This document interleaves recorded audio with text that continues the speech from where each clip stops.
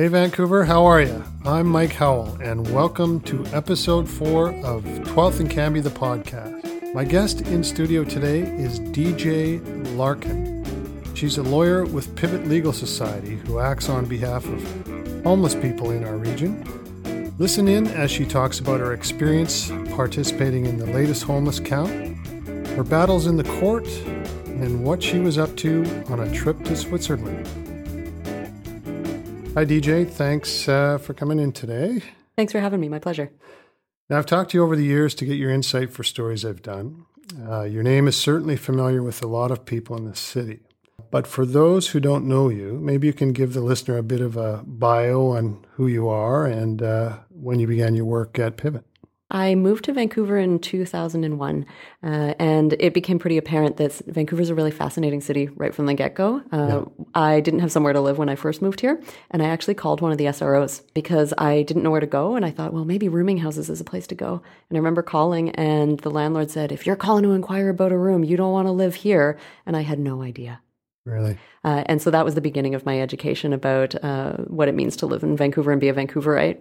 And I graduated law school in 2010. Yeah. I started working at Pivot Legal Society 4 years ago. Yeah. And since then, I've worked primarily on issues around housing and homelessness and the criminalization of people who find themselves homeless and living in public spaces.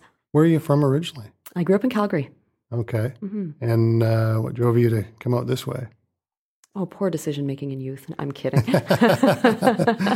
I actually came out here to study music therapy. Oh, is that right? Mm-hmm. So you're a musician? It's part of the history. Yeah. Yeah.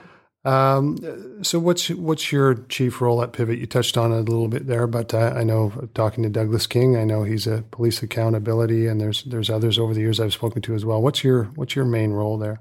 So over the past 4 years, I've worked on issues of people who are homeless being criminalized because they have to sleep in parks and public spaces and they don't have other options. So we see people sleeping outside all of the time, all over Vancouver. The problem is we actually have a legal system that prohibits that. If you're homeless, there's actually nowhere where you can lawfully go, which really puts people at risk of being displaced all the time, being harassed, being ticketed, hiding from authorities, which means that even when you have someone who's looking to help, it creates a system of an atmosphere of mistrust where people really feel like they need to hide from people because they're doing something that they know they're not supposed to do. Mm-hmm. So we've done a lot of advocacy and some litigation around that. I've also worked with people in SROs who are living with the results of really poor maintenance and poor maintenance enforcement in our low-income housing in Vancouver. Okay.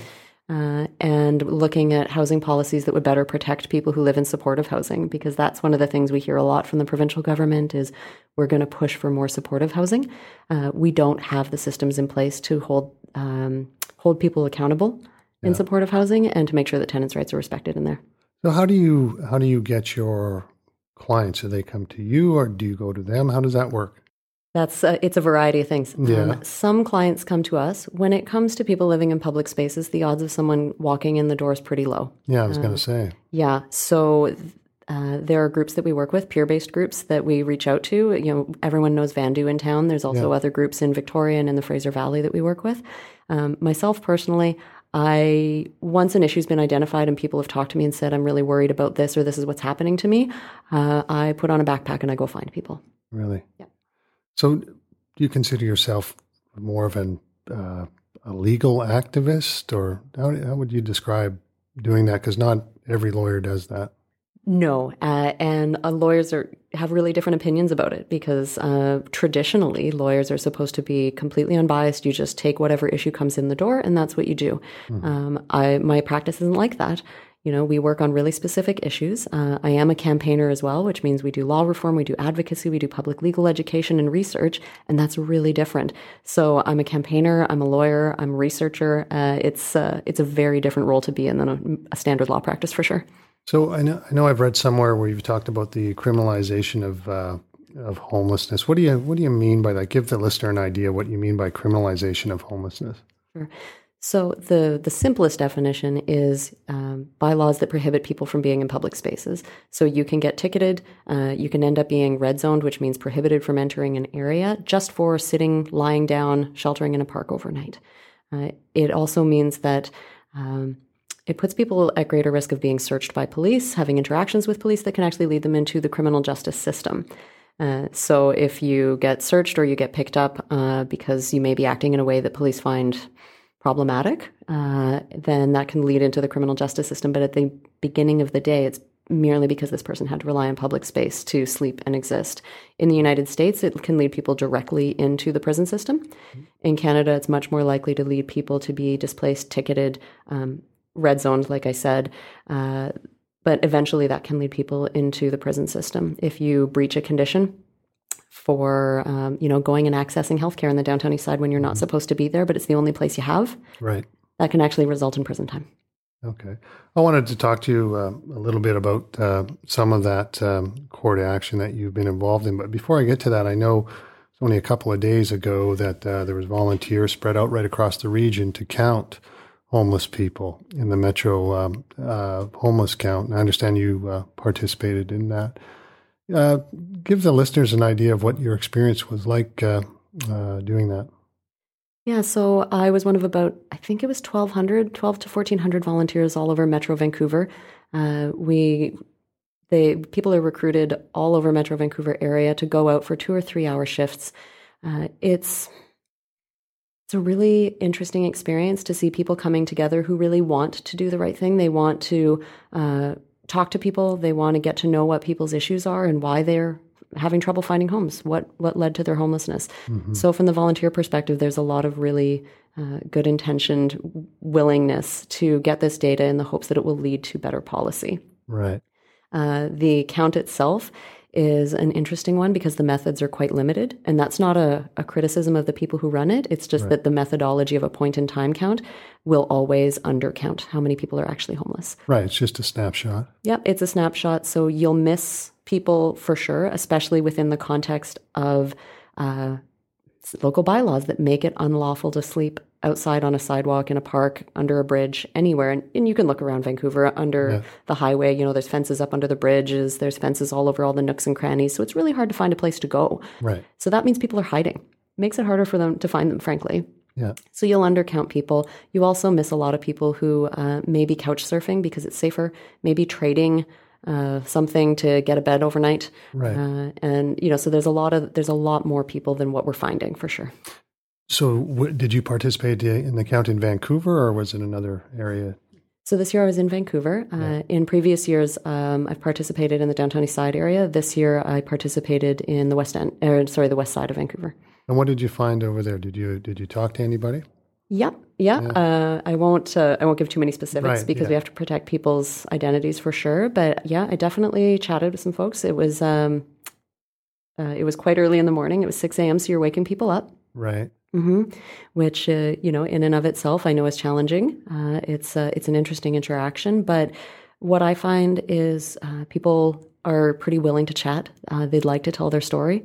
There's always a risk because there's a stigma around saying, I am homeless. Right. Because at the end of the day, no one should be homeless. Vancouver is their home. Right. They're members of the community. And so they are without a place that they pay rent. So I know I've talked to the mayor about this. I've talked to the housing minister about this. I just wrote a column about this. Where do you point fingers, or maybe that's the wrong way to frame this, but who's to blame for all this? I mean, if you look out today, you came in, the sun's shining, there's fresh snow up on the North Shore Mountains. If you go down to English Bay, it looks very beautiful. Mm-hmm. But we have this huge homelessness problem that's only growing in the city and in the region. And in fact, the Metro mayors have launched a campaign to put pressure on governments. But I don't know, in my time, I just get the sense that all these governments keep pointing fingers at each other, and meanwhile the homeless population grows. So who's to blame here? Yeah, it's so frustrating. And the finger pointing is costing lives, right now.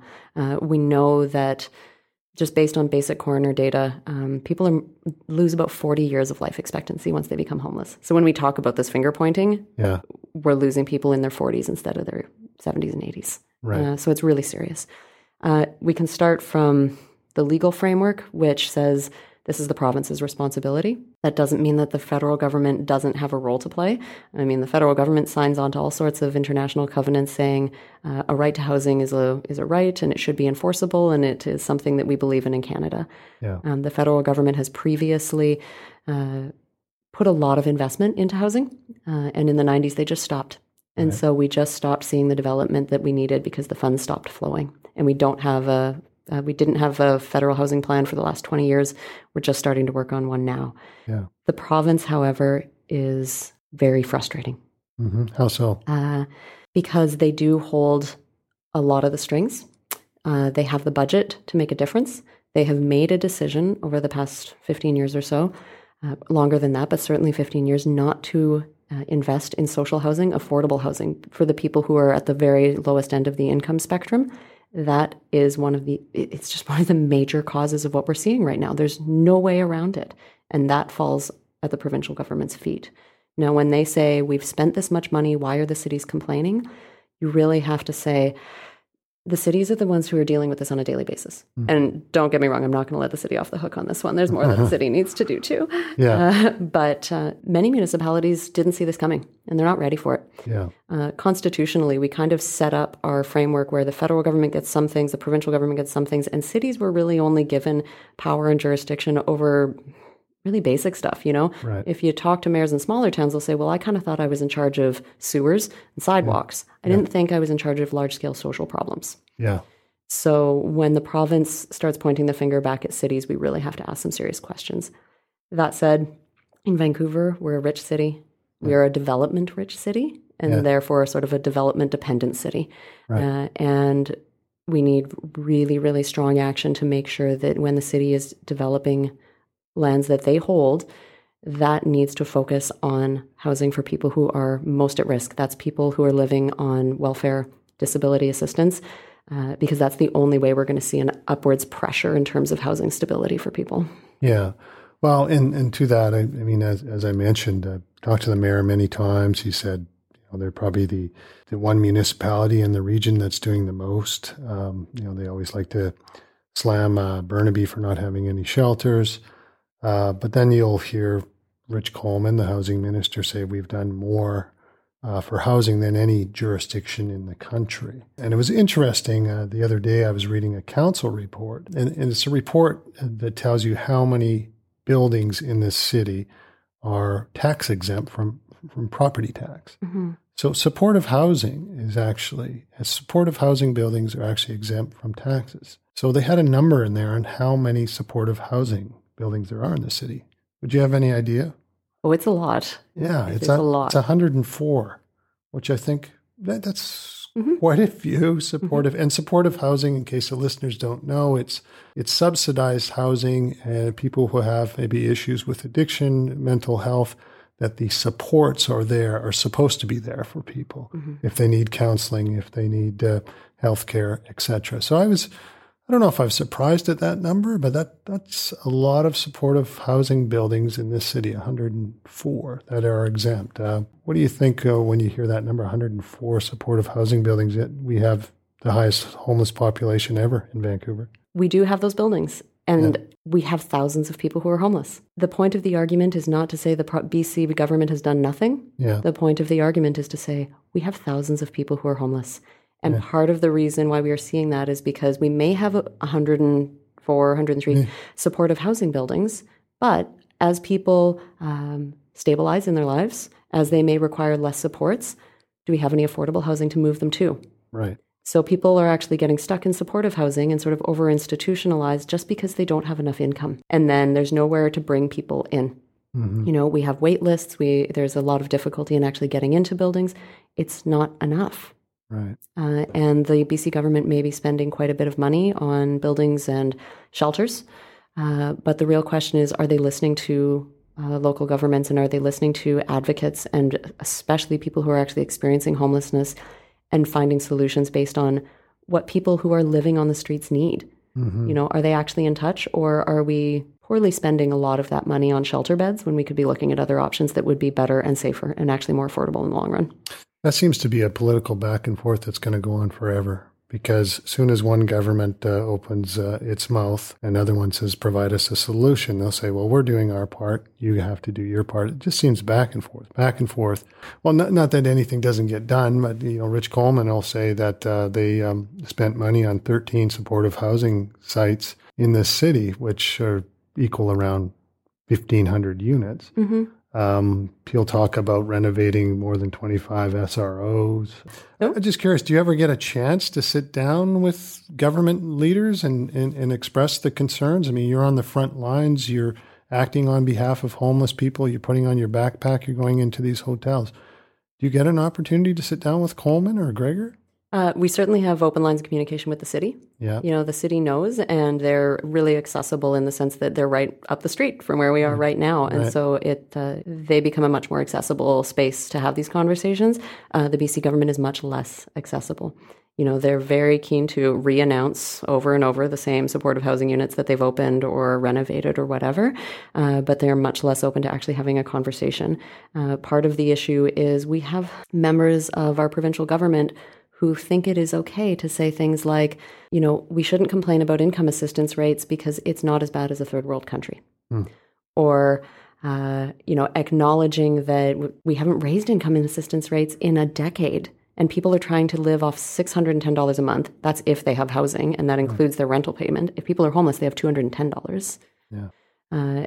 And ministers within the provincial government will say, well, we don't have to make it easier. They should just get jobs. Well, it's impossible. And I would happily go into great detail about that. Mm-hmm. So the door is closed there to have a conversation because there is an entrenched attitude of not understanding the value of assisting people who are living in poverty. We need to stop treating housing as if it's a political football that we can throw around, because it has been. Right. We talk about it as a commodity. We talk about it as a charity. We talk about it as a service we provide. So that makes it a political football. What it is a right. And what it is a health and life safety issue. Speaking of rights, I know, correct me if I'm wrong, but it was maybe a little over a year ago, you took a trip to Switzerland, and you submitted a paper. I wrote this down, the United Nations Committee on Economic, Social, and Cultural Rights. Mm-hmm. What was the purpose of your trip there? Yeah, it was twofold. First is in Canada, like I said, we have at the federal level signed on to a covenant that says everyone in Canada has the right to an adequate standard of living, and that includes adequate housing. There is no way within the Canadian legal system currently to go to court and have that right enforced. And so again, we end up in a situation where instead of doing something, governments can just keep punting the political football around. At the international level, the Committee on Economic, Social, and Cultural Rights is very, very concerned about that. It is not an acceptable end state, especially for a country like Canada that holds ourselves out as a human rights leader in the world. Mm-hmm. So we went to talk to them about the justiciability issue, the fact that there's no legal remedy around right to housing in Canada. We also went to talk to them about how the net result of that is when you don't have a legal enforceable right around housing, what you have is people who are homeless and living in public spaces and are subject to policing. They're subject to, we heard years ago in Abbotsford, having chicken manure thrown on their camps, having their tents cut open, having their tents bear sprayed. They're at risk of community groups, sometimes threatening violence against them. And we need to stop that.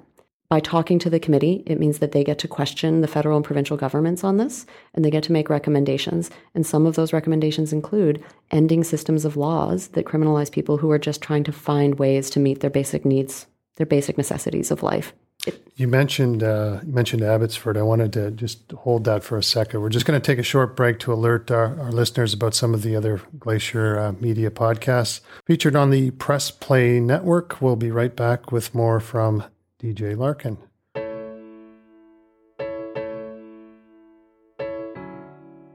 We're not like the rest of the country.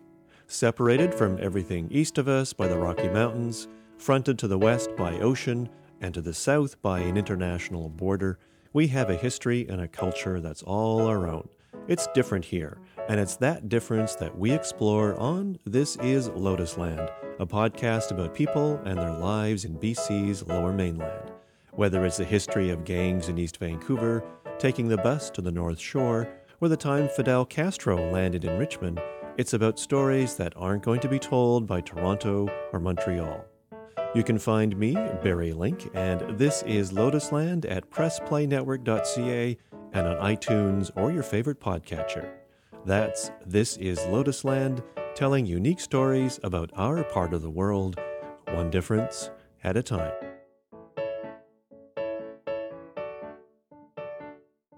Okay, we're back with lawyer DJ Larkin from the Pivot Legal Society. I just want to pick up on that point. You were talking about chicken manure and what was going on in Abbotsford. And a few years ago, I believe that you acted on behalf of homeless people in Abbotsford, and you won a court victory there. So remind the listeners about that case and what the judge's ruling was. So the case really started with a really concerning number of actions taken against homeless people in Abbotsford, including pepper spraying people's tents, cutting down people's tents in the middle of winter, or cutting down at least one man's tent, we know for sure, in the middle of winter, even though, and the officer admitted on the stand that he didn't really turn his mind to where that person should go. The city utilized chicken manure as a way of trying to get people to stop sleeping under a particular tree, again, without any thought as to where they should go. And this is all within a context, again, where people are hiding in the woods. They're hiding under this tree. They're trying to find places to go. The shelter was not meeting the needs of many people in that town, which we know at the time. And they were prohibited from sleeping in parks. So we've been left in this strange place where instead of being able to litigate for a right to housing, to actually have somewhere for people to be housed, we're left with a legal framework that requires us to fight for the right to set up a shelter overnight in a park because you don't have somewhere else to go. And so that's the framework for the litigation. Now, how did you get involved in that case? That's a long way to go with your backpack all the way out to Abbotsford, but how did you get connected up there? There is a group of drug users and former drug users, and who are often people who experience homelessness and were having issues with the shelter, who alerted us that this was happening and that they were having issues with the police. And so I went out and started interviewing people just out of that concern. And after hearing from so many people who were just devastated at constantly being moved around, feeling unsafe, feeling like they just had nowhere to go, nowhere to go where they wouldn't be harassed, nowhere to go where they knew they could leave for a minute and come back and their stuff would still be there. We just felt like we didn't have a choice. We had to act. So since that decision, I don't know if you can draw a straight line to the number of homeless camps that have been set up around the region. What I heard from the Metro mayors that it was more than 70. I heard from Mayor Gregor Robertson it was more than 80. So is that why we're seeing so many encampments now? Is because of that ruling that people are allowed to do this? I wouldn't draw a straight line. No. So the litigation only went so far. It did a couple of things. It's pretty clear in law that cities shouldn't be prohibiting people from sheltering overnight. Okay. But it didn't go so far as to say you can set up an encampment. It makes it pretty clear that people are still being displaced every morning around, between 7 and 9 a.m., depending on the city. That's not enough to meet people's basic needs, but it is a start. It at least gives somewhere to go overnight. Yeah. The other thing that the Chief Justice said in the ruling is that it's clear that people do need space to be during the day and they need somewhere to be consistently. That needs to be somewhere where people can access services and where they can eat, rest, stay warm, wash, and attend to personal hygiene and shelter. So that starts to sound like the basic necessities of life, and that starts to sound like people need somewhere to go. It doesn't necessarily mean an encampment, and the ruling certainly didn't go so far as to say you can set up encampments on a sort of permanent basis, but it does mean that people need somewhere to go. And that is very, very clear. I don't know if there has been an increase in camps or if there's just been an increase in attention to them, because it's time that we stop pretending that they don't exist. And any ruling like this one, like the superintent ruling in Victoria, superintent city ruling in Victoria, that allows people to stop being displaced and allows people to do what is safest for them rather than being displaced, rather than being made invisible, I think draws attention to an issue that we all need to be paying attention to. And it also means that people are safer right now. It's not housing and it's not adequate, but we need to help people stay safe right now so that they are alive if we ever make the housing that they need. Certainly put municipalities on notice with this. I mean, had you not intervened, what would have been the state of homelessness in Abbotsford or for people who want to camp outside? I mean, it does put cities on notice, certainly. In Abbotsford, in absence of the litigation, who knows what would have happened? What we know is that people were being over-policed and chased around. What we know is that there was only one shelter, and it was high barrier, meaning people who have substance use issues or mental health issues weren't able to access it. We know that there was no real dialogue between people living homeless and the city council. Since then, they've got a second shelter that is low barrier. They've had to change their laws. Their police have been held accountable for the actions that they took against people. And so there has been a real shift. And that is a good lesson for other cities to learn so that they don't have to learn it the hard way. And we shouldn't have to. This is not an issue we should be litigating. The notion of going to court to tell a city not to use chicken manure against homeless people is frankly absurd. Mm-hmm.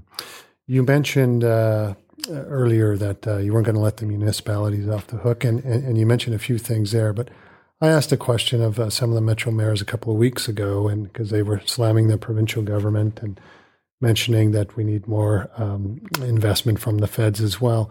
But I asked the mayors, I said, do any of you take any responsibility for homelessness in your city? And Gregor Robertson was the first to the mic to say, well, we've been forced to take responsibility. But what do you say to that? Do municipalities, do mayors and councils, should they be taking any responsibility for homelessness? Mayors need to take responsibility. They can't solve the problem alone, but it is incredibly important that they take responsibility in a very open and accepting way. A few reasons. Some are, really basic, like cities need to be holding land for development and making sure that they're getting all of the zoning restrictions out of the way to build low-income housing. They need to be really pushing for that. Cities like Burnaby need to have proper replacement policies instead of just tearing down all the low-income housing around the metro town area and displacing single parents, people with disabilities, seniors, refugees to build luxury condos. That's totally unacceptable for a city to engage in that. Mm-hmm. And cities need to accept responsibility to say, these are members of our community. These are core constituents that we care about, and this is just one of our municipal responsibilities to work with people to make sure they are safe. That is not just because they need to do these strict policy things, but it is because people living in the streets face so much stigma. Yeah. They are constantly treated as though they need to go away. They're a nuisance. They need to be displaced. They're not members of our community, and that puts people in danger. And mayors and city councils have an obligation to fight that stigma. In reality, what happens is people go through zoning consultations. Yeah. It provides the public a place to give input, and often that input can be based on stigma and prejudice. And then where city councils, or in some cases like Maple Ridge, members of the Legislative Assembly make decisions to not move ahead with housing projects on the basis of stigma and prejudice, they're really committing an act of discrimination. Yeah, you're talking about there were some proposals in Maple Ridge to build some housing out there. I know the Mayor Reid talked about that frustration. I wanted to ask you, though, what's the public's role in all of this? Mm-hmm. I mean, we talk about governments and leadership, but does the public have a role in reducing homelessness, getting people off the street? Well, and we get into some real challenges here because, we talk about laneway housing, but people want to hold it for guests and friends, or basement suites, but people want to hold it for Airbnb. And you get into these really complicated conversations around an individual saying, but I'm just one person and I just need the extra income. But then looking at the full scale of, what does that mean when our secondary suites are being used for vacation rentals in the large scale? That's a really challenging question, and one that I hope people are grappling with, because we need those secondary suites really badly. Mm-hmm. We need people to be engaged in a positive way. So when there's a rezoning application, it's really easy for people who think, oh, that's a great idea, to not show up to city council, but we need people to show up. We need city councils to hear, these are members of my community. I want to build a shelter. I want this, I want this, I want this. It's very important that it's not only a vocal minority of people who are what you would call the NIMBY, the not in my backyard segment of a community showing up. So, there's that. People need to vote, please, because we are in a very dire situation around income assistance rates. People are becoming homeless and are falling into homeless all the time because they just can't afford housing. $375 is not enough. Yeah. It needs to be an election issue. People need to get involved. I wanted you to answer this question. I'm sure a lot of people wonder about what to do. And what I'm getting at here is that when I choose to drive into work, I'll roll up the main and terminal. Mm-hmm. And most mornings, there's someone on the corner wanting me to give them some money, contribution. What do you do in a situation like that? I mean, some days I'll unroll my window and I'll give them a loonie or a toonie, and other days I I'm just focused on the light. I mean, what are you supposed to do in a situation like that? Honestly, listen to what that person says they need. Yeah. You can't solve all of a person's problems for them in that moment. And you also can't assume that you might know better than they do what they need. Right. If someone says to me, I need a coffee, okay, let's grab a coffee. If someone says to me, I need $2, sure, cool. And it's also none of my business what you spend that on. Right. We are all complicated beings, and I know when I'm hungry what I need. I know when I'm sleepy what I need. I don't need someone making that decision for me. So if someone asks me for change and I've got it, I give it to them. Yeah. If someone is sitting on the bus with me and says, do you know where the shelter is? Which happened just last week. A guy just sitting there asking the entire bus, do you know where the shelter is? And if you happen to know where it is, help him find it. Yeah. It's these simple, small things that are they're tangible and helpful. They're also a bridge that says, you are part of my community. We have had this connection. We've had this conversation, and we're just a little bit more connected. And it's no longer us and them. It's just us. People become homeless, as you know, for many, many reasons. But what do you think the the biggest misconception out there is about homeless people? There's a whole variety of them kind of swim around. So it's sort of, people get stuck in a whole bunch of different tropes that are not helpful. There's the trope of homeless people are dangerous. Everyone has mental illness, or they're all people who use drugs, and therefore prisons are the answer.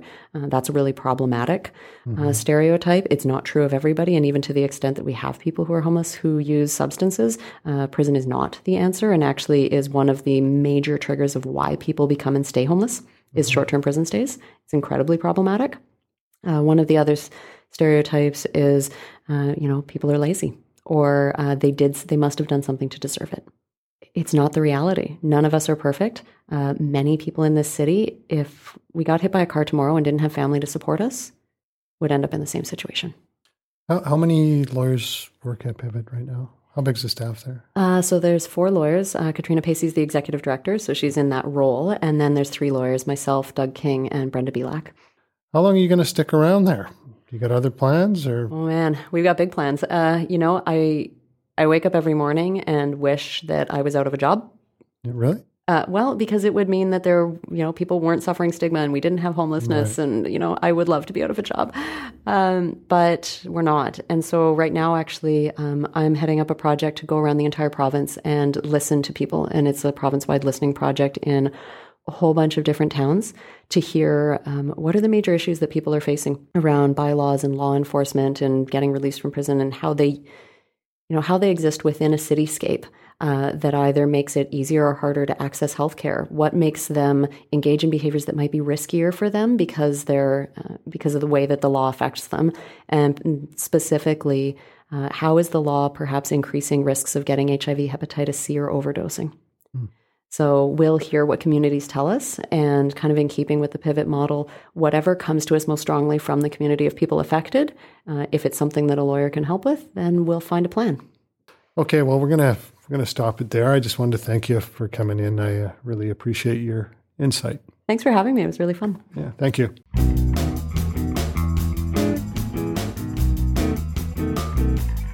So that's my show for this week. Thanks for listening. That's episode 4 in the bag, and there'll be more to come. I appreciate any feedback you may have about this podcast or others you've heard in recent weeks. You can reach me via email. My address is mhowell@vancourier.com. I'm on Twitter. My handle is @howlings. You can also find me on Facebook. Go to vancourier.com or the Press Play Network to find previous episodes. Again, thanks for listening, and we will talk again soon.